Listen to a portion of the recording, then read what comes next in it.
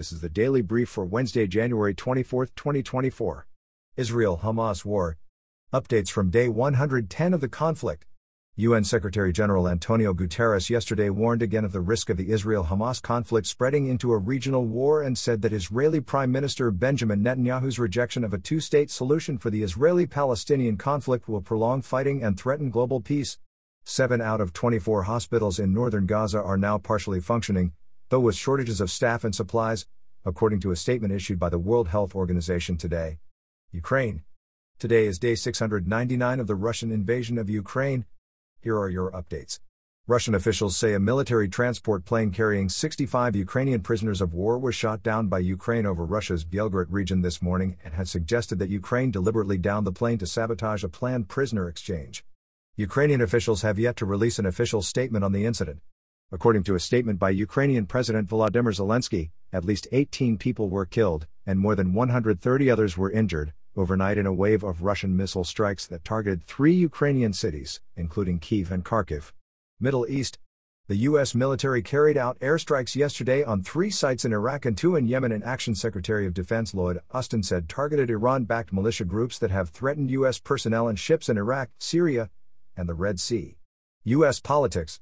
Former President Donald Trump won the Republican presidential primary in New Hampshire yesterday, receiving about 54.5% of votes, compared to 43.2% for his closest rival, former UN Ambassador Nikki Haley.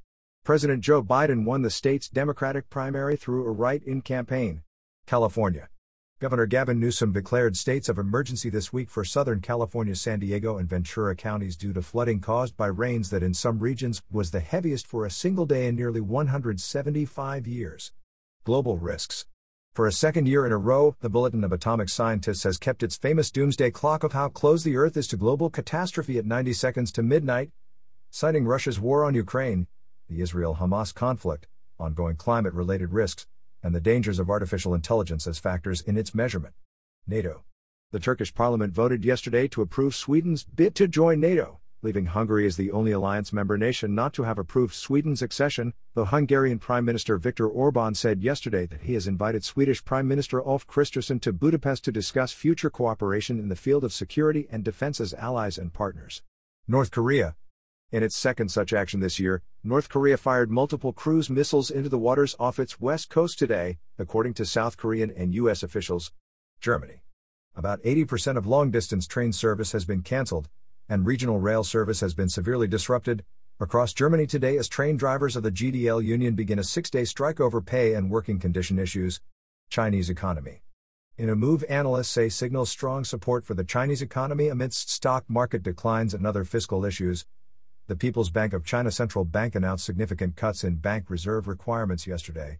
The move is expected to inject up to $140 billion in cash into China's banking system starting February 5. Cyprus.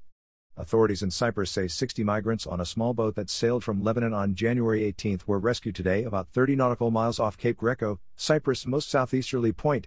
Football. Data company Nielsen says last weekend's 4 NFL divisional round playoff games averaged 40 million viewers on television and streaming platforms, the highest viewership for the round on record. Baseball. Todd Helton, Adrian Beltre, and Joe Mauer were elected to the Baseball Hall of Fame yesterday, and will be inducted into the Hall, along with former manager Jim Leyland, on July 21. Oscars.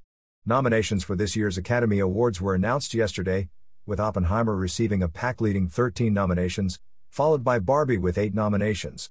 Films nominated for the Best Picture award include American Fiction, Anatomy of a Fall, Barbie, The Holdovers, Killers of the Flower Moon, Maestro, Oppenheimer, Past Lives, Poor Things, and The Zone of Interest.